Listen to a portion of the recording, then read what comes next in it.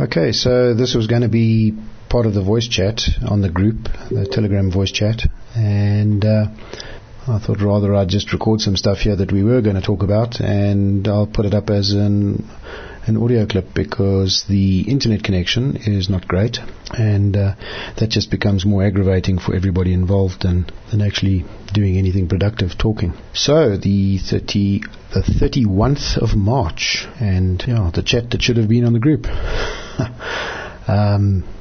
There were a couple of things that I wanted to talk about, and one of them was the situation in Mozambique. And I don't know how many people are actually aware of what's going on up there, because the news seems to be suppressed quite effectively. And anyway, so years ago, this ISIS, these Islamic State militants, started invading the northern region of Mozambique, and this seems to have been tolerated to the point where probably many hundreds of thousands, I guess, of people have been displaced, and who only knows how many people have been killed. But rape and pillage and plunder seems to be the order of the day, and with the intention, I think, of setting up an Islamic State in that region.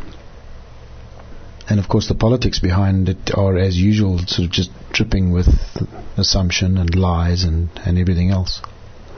It's all a bit of a grey thing, because it's not spoken about, and it's tolerated, it's allowed to just continue. But in the last few days, this has escalated now to a point where Americans, British, French, South Africans, expats that are working there are literally running for their lives. People are being decapitated and dismembered and raped and who knows what else. We've been getting voice notes from people in that region that are trying to avoid the conflict, and it's quite obvious that things are very, very serious. And it raises a good number of questions for me, and one of them is, how has this been allowed to continue? And of course another obvious one is, why wasn't the initial insurgency put down immediately? Why was it not dealt with when it could be dealt with effectively and decisively? And then what's even more concerning, not even more concerning, it's concerning.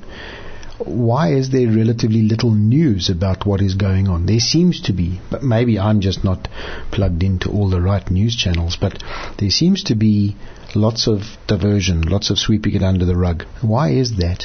What game is being played? And anyway, so I see it as a serious concern, and in reality it's not inconceivable that the activity will continue beyond the border and into this country if it's not dealt with decisively. And then of course one asks the question, if that does end up happening, what then? Does this country actually have the resources and the ability to deal with it, to put it down? And of course more questions, why are they not already doing that in the neighboring country? It seems as though we're always interfering in other people's affairs. Why not in this instance, where by interfering one could make a positive difference and stop people being raped and killed and tortured?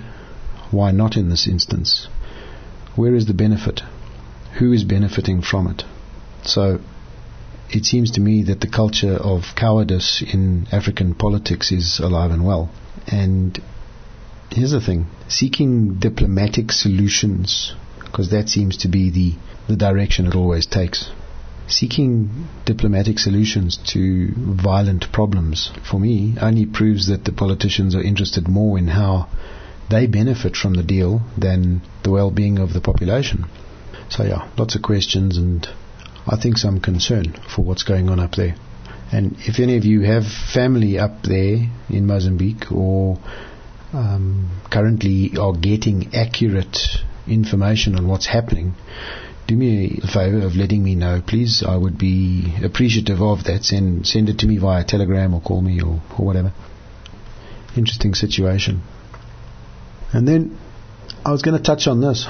I'm quite sure that some people are going to get all sensitive about it, but you know what? I'm no stranger to putting things on the table and just talking about them because they need to be spoken about, or I think they need to be spoken about. And I think the best way to deal with things and form better opinion is to actually speak about things openly. Not from it's actually quite funny, I'm often accused of being either bombastic or arrogant or judgmental, and I find it actually quite laughable, because I think if you actually sit down with me and talk, you will see that there is a great desire to actually understand the viewpoint and opinion, because that allows me to reflect on my viewpoints and opinions about things. So I find it quite amusing. But anyway, so last week's show didn't happen, as you know, because we couldn't use the studio because of a power failure.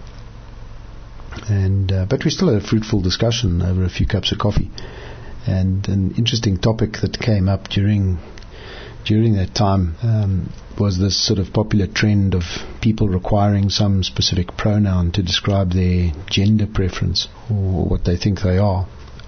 I'll just brush on it because it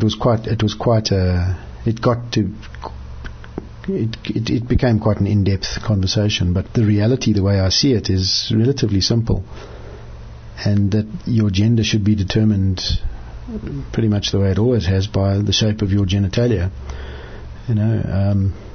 That's always been a fairly good indicator.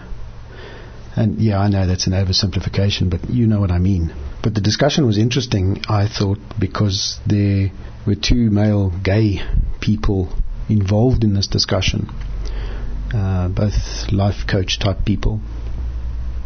Now that's a label for another discussion all on its own, life coach. But anyway, their general view was that these people require all these different labels, or the reason they do is because of, simply put, a self-esteem issue that makes them feel like they are somehow more than they think they are, I suppose. And I made the point that everybody's already an individual in their own right, and that if someone needed a special label to make them feel like they are someone, perhaps the psychology of the problem is being ignored. And I just found it interesting that the world seems to have developed this culture of non-acceptance, mainly, and the reason I say non-acceptance is because you've all seen in the news how these people that require to be called a certain thing and that are not happy with being called he and her and him and she and so on, those labels we've always used, they seem to be the ones fueling the need to tell people that they are different and individuals. Something that most of us actually just know intrinsically and don't feel the need to shout about so loudly so that everyone will notice. Anyway, it was an interesting and convoluted, I guess, non-event really, but yeah, at least I had coffee. That was a good thing. It could be an interesting point of discussion, that if any of you have got any thoughts on any of this, in fact, but that would be an interesting point of discussion. I'd be interested in hearing your views on the correctness of that, about whether somebody needs to be called something because they feel that they are so different from what has always been for hundreds of thousands of years that they need to be labelled something else. And then I was going to talk about something about being deliberate, and I was hoping that we were going to be joined by a couple of people, Vanessa and Rudolph and Jackson and a few others. Yeah, we will do it again sometime and probably have like a bit of a panel type discussion about this, because I think this is particularly it's something I find interesting, and that is about being deliberate. And something I've been noticing, particularly in younger people, is what I see as the lack of a clear picture of the future and a deliberate mindset that will get them to realize some sort of future picture. And I think I'm sensitive to this because of the environment we find ourselves in.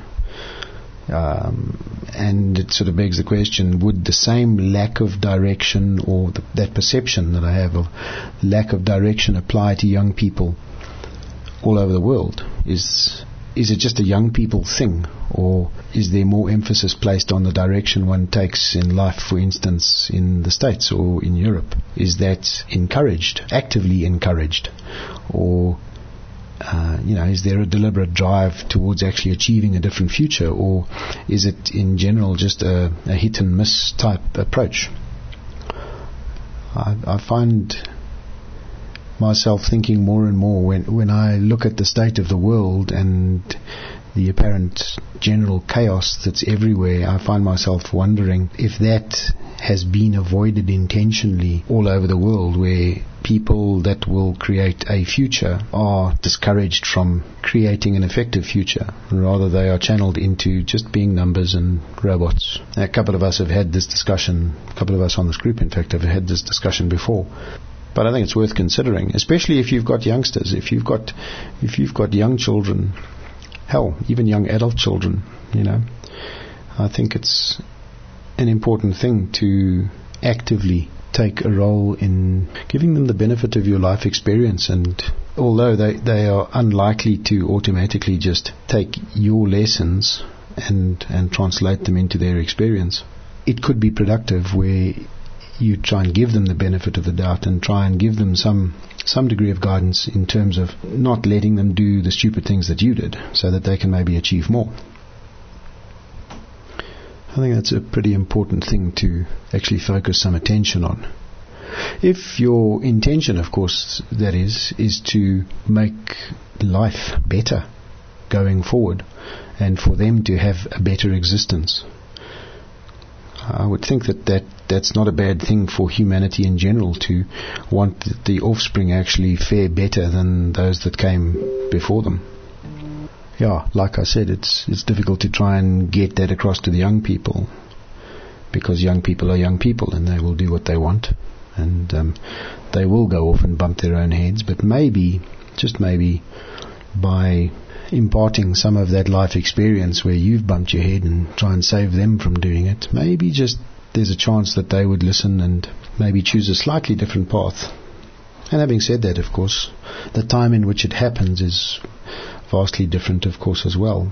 The time I grew up in was a very different time, although some of the fundamentals are the same, but the world was a very different place to the world that my youngster is growing up in.